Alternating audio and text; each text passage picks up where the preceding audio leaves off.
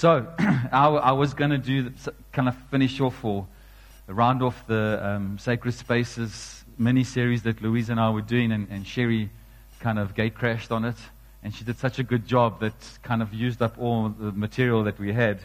And seriously, in all seriousness, if you haven't heard Sherry's preach from last week, I want to encourage you. I honestly think it was one of the best preachers of the year. And I want to encourage you to go and listen to it. She rounded off so many things and did it in such a practical way that I honestly want to encourage you over the season. Go and listen to it, not just once, but maybe a few times. And, you know, the Sacred Spaces series was actually Louise's brainchild. So listen to her two preachers, and if you get a chance, listen to mine. But just that place of understanding who we are and what we carry and what we take into this world is a really helpful thing.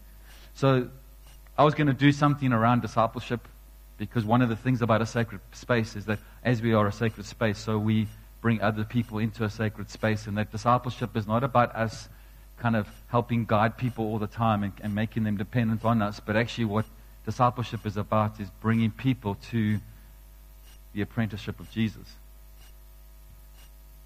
But you're not going to get that preached this morning. I felt just to focus on Christmas, because what is the true meaning of Christmas? You see, what we have in our world today is we have this almost dichotomy. We have Christians having this holy day called Christmas where Jesus is born, but you've also got the rest of the world celebrating the same day as a happy holiday and as Christmas time where Santa Claus and reindeers and presents come. And there's Christmas trees and decorations and Christmas carols that don't mention Jesus at all. And so what you have is they've got millions of people celebrating a particular day, some because of its origins in Jesus, but others because it's a great day to celebrate the peace and joy to the world, but without Jesus. And so what happens is there's a bit of discomfort on both sides, isn't there? Because as Christians, we kind of see more and more the festivities surrounding Christmas seem to look less and less about the birth of Jesus and more about secularism. Whereas on the other side, you've got the world that often gets irritated by the intrusion of these references to the Savior child that's born 2,000 years ago, and who has he got anything to do with my life? But as Christians, instead of getting frustrated, maybe we can. At a point in time when we look at what's happening here is that the rest of the world, to some degree, they are thinking the same thing of peace, of joy, of gift giving, of love, and all of those kind of things. And John, the disciple that was loved by Jesus the most, I mean, he wrote that, but hey, he was the one that lay on Jesus' chest, and the one who was always with Jesus. He was the one that Jesus confided in the most. And he wrote a number of books in the Bible, especially in the New Testament. And the second book he wrote is 1 John. And I want to look at the first 4 verses of that. And I stumbled across a book by Tim Keller. So a lot of this is his content. I want to honor him for that. He's an amazing theologian and a gift to the church universal. But he takes this and he says it's actually it's a Christmas text, even though when we look at it at first, we don't think it's a Christmas text. But I want to kind of unpack it in a way that's helpful.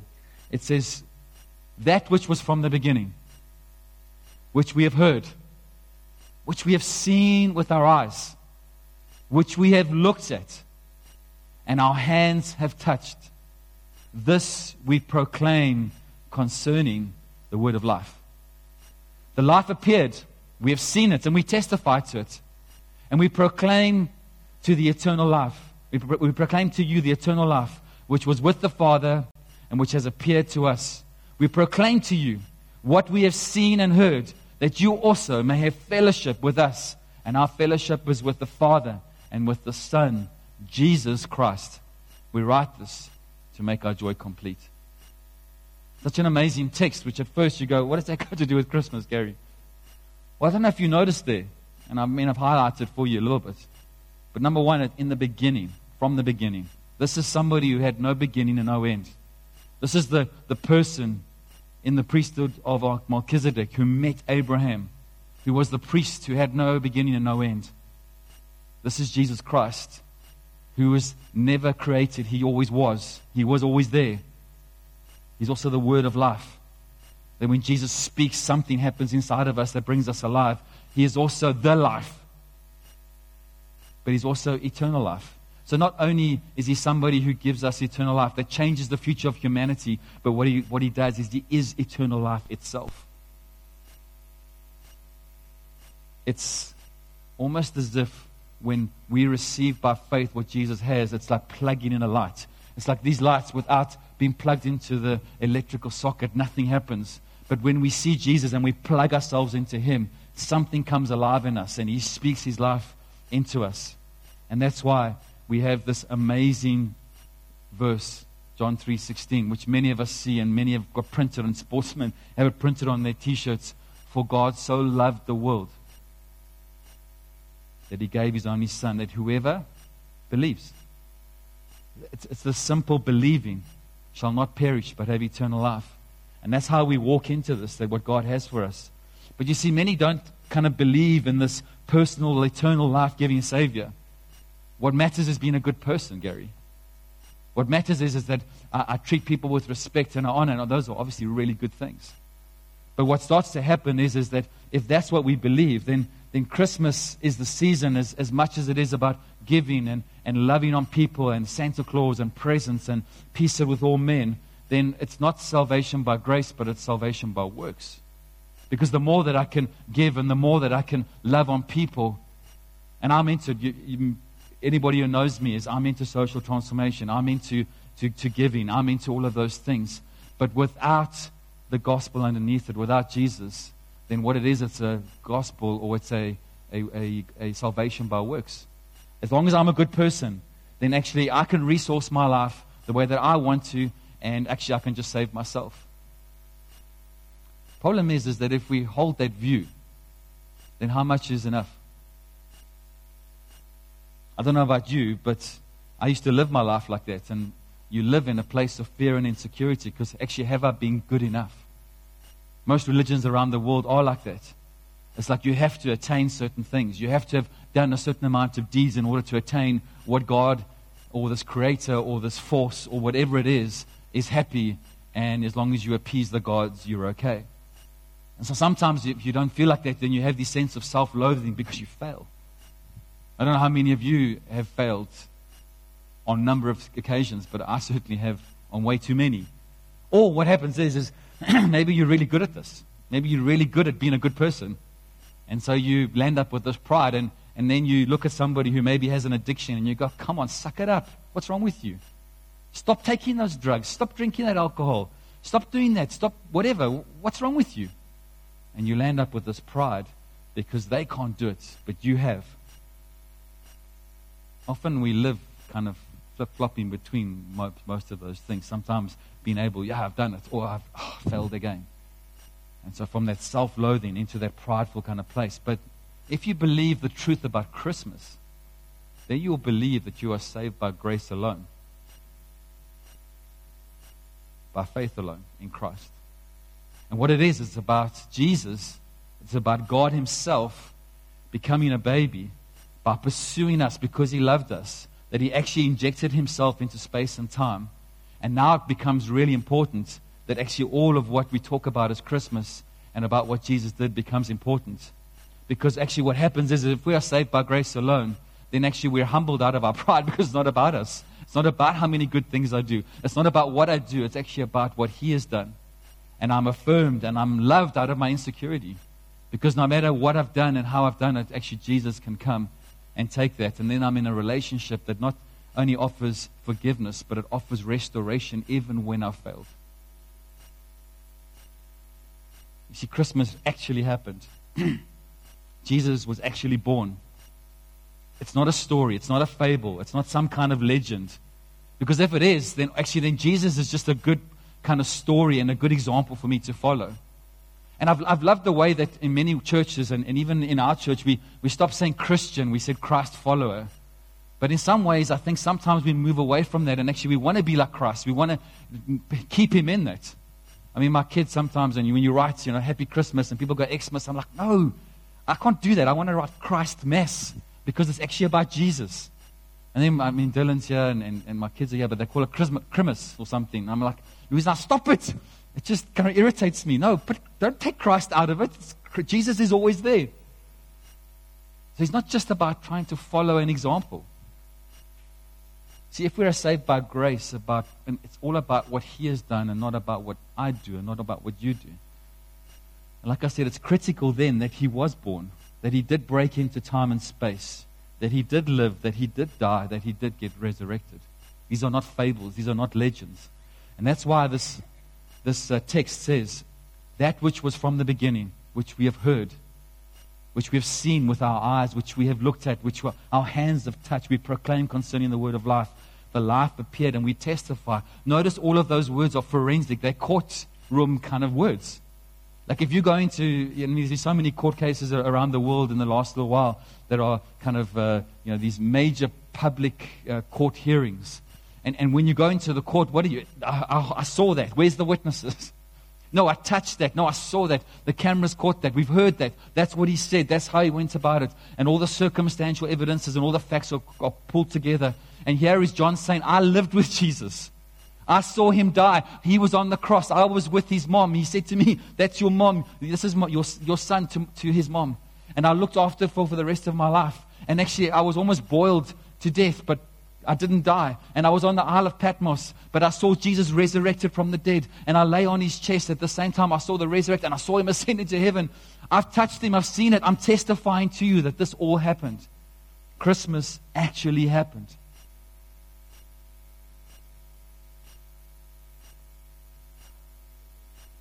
See, if Christmas is true, and we are saved by grace, then it means that we have a God who pursued us because He loved us and He saved us.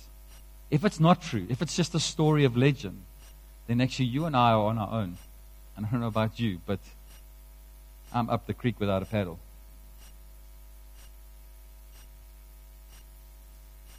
What he goes on to talk about is the fact that because of that, because He came to Project Planet Earth and demonstrated His love for us, by also dying on the cross and taking on the sins of our world, of us, on Himself, then ultimately what He did was He reconciled us back to the Father so we could get to know Him. Paul's example of humanity eating of the fruit. And I know Eve keeps getting the short end of that straw. But Adam was actually the biggest punk of all, who sat in the corner and did nothing and allowed his wife to eat of the fruit. So humanity ate of the fruit.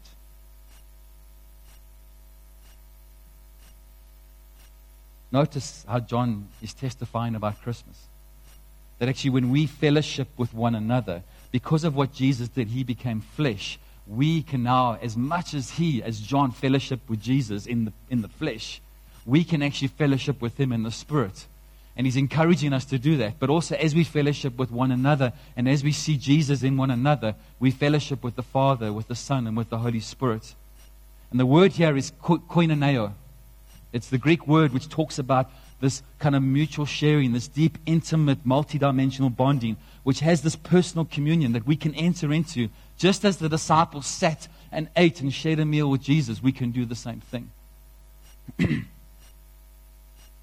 Now, Eastern religions, they have kind of a God that is ultimately this impersonal force. That actually what can happen is we can merge with this force, but there's no real personal communion or connection with God. Or possibly some of the other world religions, God is personal, but He's so far out there, He's kind of like, He put Project Planet Earth into play, and then He just sits back and watches. And He doesn't engage in our personal lives, and yet the Bible tells me He knows every hair on my head. That I'm the apple of His eye. Not you, me. Everybody's sitting there quiet. But in Christmas, God became flesh. I want you to sink in. Why is that so important? Well, remember in Exodus 33, Moses sees the burning bush, and then he says to God, I want to see your glory. Show me your glory. And God says, hi boy. I can't show you my glory, because if I show you my glory, you will fizzle up like a psh and just disappear. Think about in the Old Testament. They could never experience the presence of God like we did just now as we worshiped. Could never see the glory of God. And yet, what happens the Word became flesh and made his dwelling among us. We have seen his glory, the glory of the one and only Son who came from the Father, full of grace and truth. I don't know about you, but when you were at school, did you ever have an eclipse happening while you were at school, where the moon and the sun and all kinds of stuff happens out there? And the teachers always said, guys, don't look at the sun. You will damage your eyes. And what did we have to do? We had to take that filter and kind of look through. And then you could see the moon and the sun kind of passing each other. It's the same thing. Is we were unable to behold the glory of God, but now that Jesus is there, now that we are in Christ, we are able to behold the glory of God without damaging ourselves. That's what Jesus did. That's what Christmas is about. We don't have to hide from God anymore in terms of his glory because of our sinfulness. But he has made us whole, and he has made us free in Christ to be able to have a relationship with God. The interesting thing is that as much as kind of we do this, is we are freed to engage in conversation with God. You know, people talk about prayer. No, you must have your prayer time and your quiet time. And so we religiously kind of can do that. But actually, God has called us into relationship to know him, not just to know about him. And I think so many of us go around knowing about God. We can read the scriptures and we can, even the 10 commandments, we can go through them all. Thou shalt not kill, thou shalt not lie, thou shalt not covet, all those good things. And those are good things. But actually, do we know the manual, or do we know the one who wrote the manual? Because when we know him and we understand him and we engage him in the text become alive to us. See, the gospel is all about Jesus in human form. He is showing us how to live out our lives as the perfect human in love and humility and wisdom and compassion. And when we see Jesus, when we read the text and we see his humanity as well as the fact of his deity, what starts to happen is we're able to grasp, and he becomes tangible and personal, and we is somebody we can have a relationship with. John 17:3 is one of my favorite verses. He says, now this is eternal life, that they know you. See, eternal life isn't knowing about Jesus. It's actually knowing Jesus. I know one day in heaven, I've heard this many times, and I agree with it. I think when we arrive in heaven one day, we're going to go, oh, sheesh, I didn't expect you here. And then, hey, where's my mate? Not here. Well, because we can go around declaring stuff, wrote, God so loved the world that he gave his only son, ha, ha, ha. And we can do all of that, but actually, do we know him? Do we engage him? Do we have intimacy with him? Now, Gary, what are you talking about? Because Christmas and the birth means that God went to great lengths to make himself personally knowable. And that's when the great exchange happens. Now, just when you see this name, be careful. We're not talking about the romantic writer, Danielle Steele. But this minister, Methodist minister in the 18th century, wrote this, which I think is beautiful. Almost every week, and sometimes almost every day, the pressure of his great love comes down on my heart in such a measure as to make my whole being, soul and body groan beneath the strain of the almost unsupportable plethora of joy. And yet amidst the fullness there is a hunger for more. He has unlocked every apartment of my being and filled and flooded them with all the light of his radiant presence. The spot before untouched has been reached, and all its fullness has melted in the presence of Jesus, the altogether lovely. Now, obviously, this was in some ways an unusual season in this guy's life, who he experienced the depth and the personal communion with God that almost startled him but transformed him. And we all have the ability to accept the invitation for that.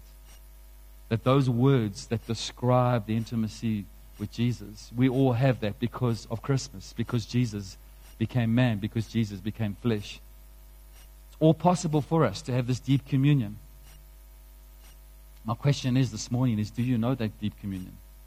That deep personal connection? And if you're not, I want to encourage you that over this next couple of weeks that you push into Jesus, that as much as he pursued you, turn that back into pursuing God. And sometimes you may struggle to find him, but he's not hiding from you.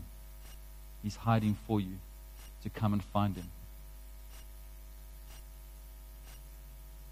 See, Christmas means that God is not content with the concept of you just knowing about him. He wants to know you, and he wants to know you intimately, and he wants you to know him intimately. And lastly, what does that text say? I write this to make your joy complete. Or in John 17, he says, I say these things while I'm still with you. This is Jesus speaking, so that they may have a full measure of joy within them. Now, what is this joy? Because, I don't know about you, but it's been, like everyone said, it's a tough year, and we get there in the year, and let's close up shop, let's go on holiday. Because we know the next year is going to start. And between 31st of December and 1st of there's actually that bump. You can actually feel it, when you go into the new year. Okay, now we hope for a new year, and everyone, you see all the memes on Facebook, don't speak about 2022. We'll just wait for it to arrive. Let's not say it's going to be better than, because 2021 was not so much better than 2020, and maybe a bit, but it was tough and all those kind of things. But the point is in all of this, the joy of the New Testament is not just about happiness.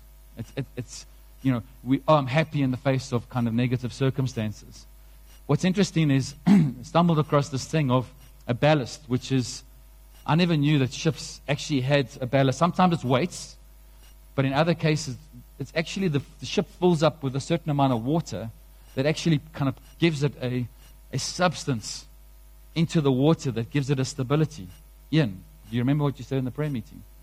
Why don't you come and share about how powerful this picture is? Yeah, while Gary was talking about ballast and ballast tanks, that picture really only symbolizes part of what a ballast does. A ballast at the bottom of a ship, and sometimes at the bottom of a sailing boat, is there not only to create the stability, but it is also there when the ship is being blown over. It is there to right size and to bring the ship back in terms of its stability, but also in terms of its alignment. And the picture that I had was, we've got our ballast, the word of Christ, on our tongue, on our lips. And as we go into the season with all of its lights and what have you, the more we speak the word of Christ, and the more we have Jesus on our lips, that ballast right sizes everything that the season represents. It brings it back into terms of perspective and in terms of stability. Bless you.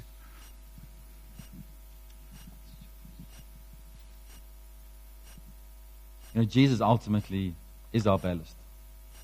The joy of the Lord is our strength, brings us the steadfastness, this ability to, the steadiness through storms.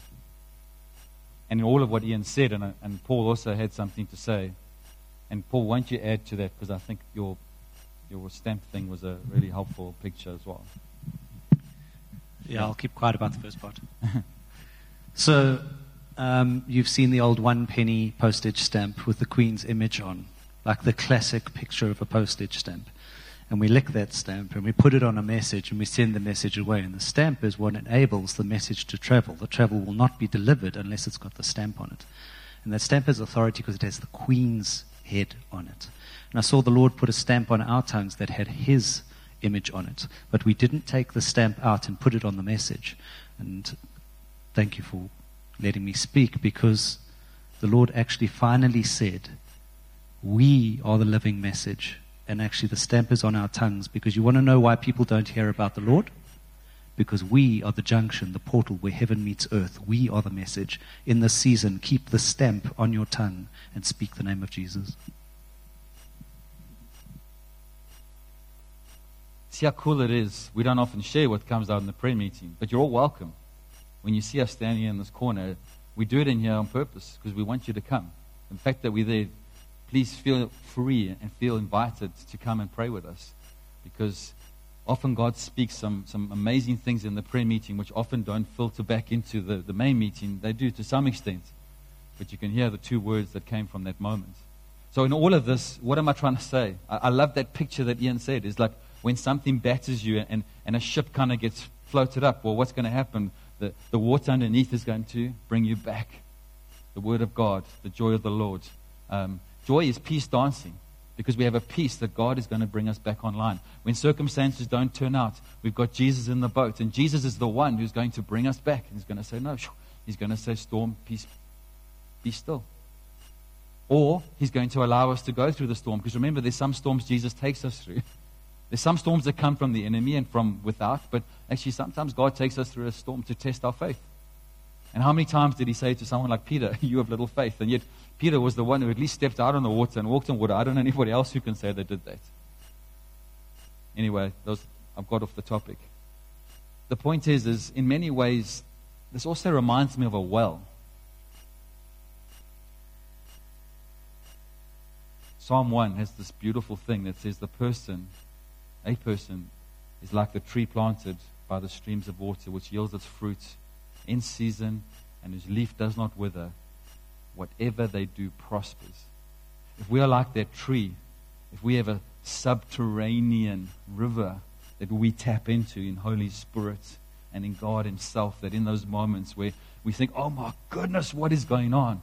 That we take the straw of the word and of prayer, we suck up the joy of the Lord. Balanced perspective. We're back on the road that God has called us into. See, many fail to experience the joy of God because what happens is God actually achieved all of this extraordinary thing in the ordinary. Our faith claims that we can live the most immoral life, and 5 minutes before we die, we can see Jesus and respond to the gift of salvation and receive it. Now, have we lost out on the inheritance of living the life and storing ourselves treasures in heaven? Yes. But our sonship and our daughtership in a moment like that, the thief on the cross, remember me in paradise. Salvation is available to the last second, our last breath here on earth. And people can't understand that. No, how does that work? How does the unimaginable, how does God, the creator of this universe, shrink Himself down and become a baby? That is bizarre. How can that happen? The extraordinary becoming the ordinary. Why would God become a baby so vulnerable? You pick up a baby, and the first time I picked up a baby, I didn't want to break it. And then I was changing Jordan one day, and I was pulling on his pants, and I threw him over my shoulder. Freaked out. I thought I'd killed my son. But he did a nice flat landing on his back, and he was okay. Although he did land on his head, so I think there might be something there. I'm not sure. But the point is that if you've ever watched Ant-Man, Ant-Man is unimaginable. It's Marvel, and it's about this guy who can shrink himself into microscopic thing and do all kinds of stuff, and yet still has the power to punch somebody and all kinds of stuff. But Jesus, in His deity, think about that, shrunk Himself down to become a baby, to give Himself into a vulnerable place, to be suckled by His mom, to have to learn to walk. And yet He is the creator of this universe, that by His word, this whole universe was created. It's unimaginable. How does the infinite become finite? Oh, come on, you guys, you Christians, you've lost it. Actually, the world can't comprehend it because they want the pomp and ceremony when Jesus came as a baby into a manger behind the scenes. And yet, the greatest irony of Christmas is that this one Christian holiday that the world would embrace is that the message is incomprehensible. Jesus wasn't born in the public place. He didn't live in a palace. He actually lived as a refugee. Was born in a stable with animals around him. And guess what? There weren't celebrities around applauding his birth. They were shepherds, lowly people. Jesus defies the expectations of this world and the celebrityness of our world that we live in. And the Christmas message itself, what it does is it participates in the ordinariness and the commonness, and that for many people is so offensive. And so we miss out on what God has for us because the gospel seems so foolish. How can you say that? How can you say you can live this pathetic life and then in the last minute receive salvation? Well, I know a man called King David. He was a murderer. He was an adulterer. And yet he is called a man after God's own heart and a man who achieved all the purposes God had for him in his generation. How is that possible? Go and read the book. I won't spoil the story for you. See, many think that salvation has to be this great feat that I achieve by these noble deeds and moral deeds. But actually what it is it's simply to believe and to receive. And that's what I'm imploring you this morning. I don't know why you're here. I know we've got some visitors. I don't know all of the stuff, but the ordinariness of the gospel offends us. Because in some ways it is so simple, and yet there's a scandal to it. I've always understood, yes, the gospel, the evangelion, is the good news, but it's actually news that's too good to be true. Like, really? You mean I take my sin, I give it to Jesus, and he gives me his life and his righteousness? I mean, that's a pretty good trade. If you're in business and you're on the stock exchange, that's a pretty good trade. That can't be right. That can't be real. And yet God is the one who does that for us. By grace alone, by faith alone, we receive salvation. So you're here this morning, and what that does is when you understand that it offends us because we think we have to do something for it. We have to be a good person. We have to work our way into and appease God and get into his good books. You see, those who admit that they're small and weak and are in need of a Savior and that they are not their own saviors, that's when the joy of the Lord comes, because the joy of the Lord is my strength.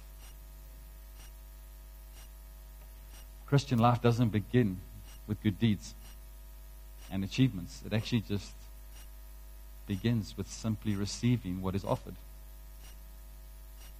So that smashes our pride, doesn't it? And what starts to happen is it starts to grow, because we have these simple, ordinary acts every day that I open up the Bible and I read the Scripture, and through the Holy Spirit it illuminates, and I start to transform from the inside out. I become that which I already am.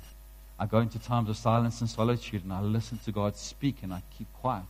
I don't go to him with a list like I do with Santa, and I give him all what I want. But actually, and I know that unlike Santa, when I'm not good, I don't open up and see a whole bunch of coal, as the story says. But actually, Jesus is always there to restore, to forgive, and to bring me into right relationship. How many of us have been disappointed by others around us this year?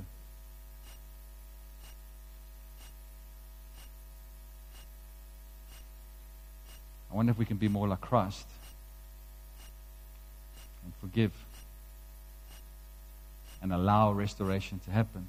And yes, restoration needs two people. You need, even our relationship with God requires repentance. There's no repentance, there can never be restoration. Sometimes there are people out there who won't repent, who don't see the harm they've done. And that's when it's hard, because you want to, but you know that you can't go there. But it's this daily obedience, the long obedience in the same direction, reading the Word, prayer, conversation, spending time with one another. As we fellowship with God, as we fellowship with one another, we fellowship with God. And you know what starts to happen? Is that little bit by little bit we grow. The foundations grow. We're able to dig deep down into those wells that God has given us. We're able to suck up like that tree planted by the rivers. I want to say to you, don't put off the ordinariness of the means of joy. Because the ordinariness, the extraordinariness, is hidden in the ordinariness of Christmas.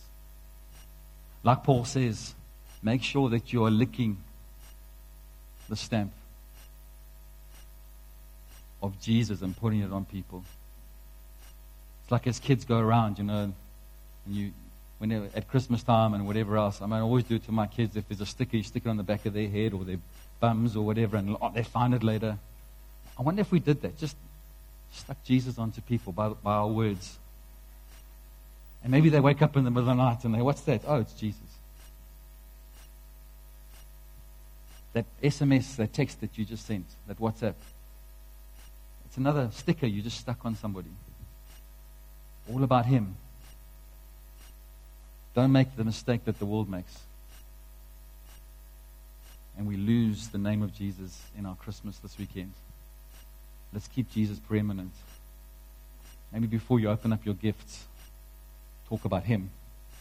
He's the ultimate gift giver, and we get to give gifts as a sign of the Father who gave the gift of the Son, who gives the gift of salvation, and we respond by giving to others.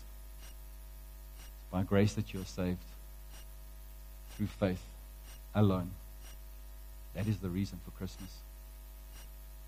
And that is the meaning of Christmas. So whatever happens over this next little while, I want to encourage you.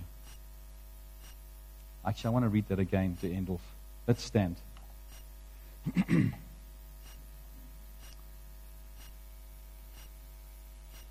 Sorry, Joel, why don't you put my slides back up? I just want to go to that quote by Daniel Steele. Yeah. So close your eyes. I'm trusting for this, that every one of us will experience what he experienced.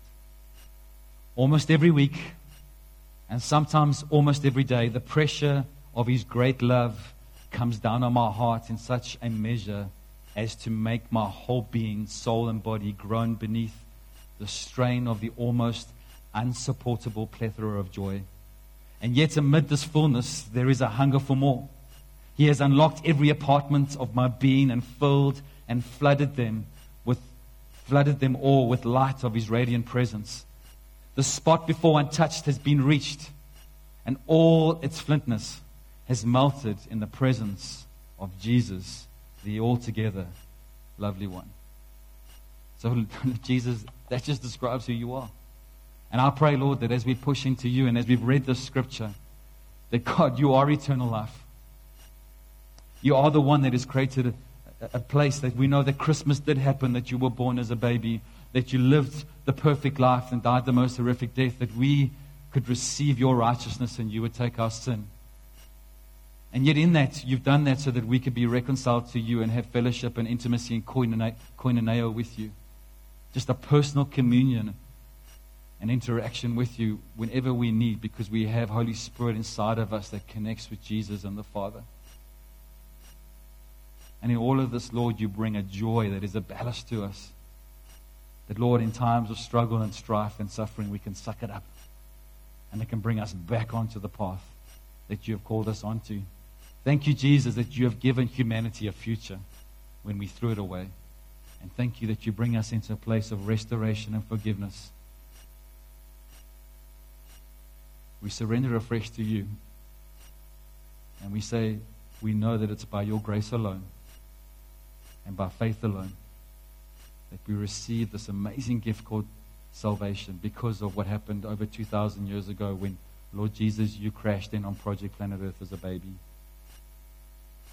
Thank you for your gentleness this morning. Lord, where there's rocking boats, I pray that you would still them.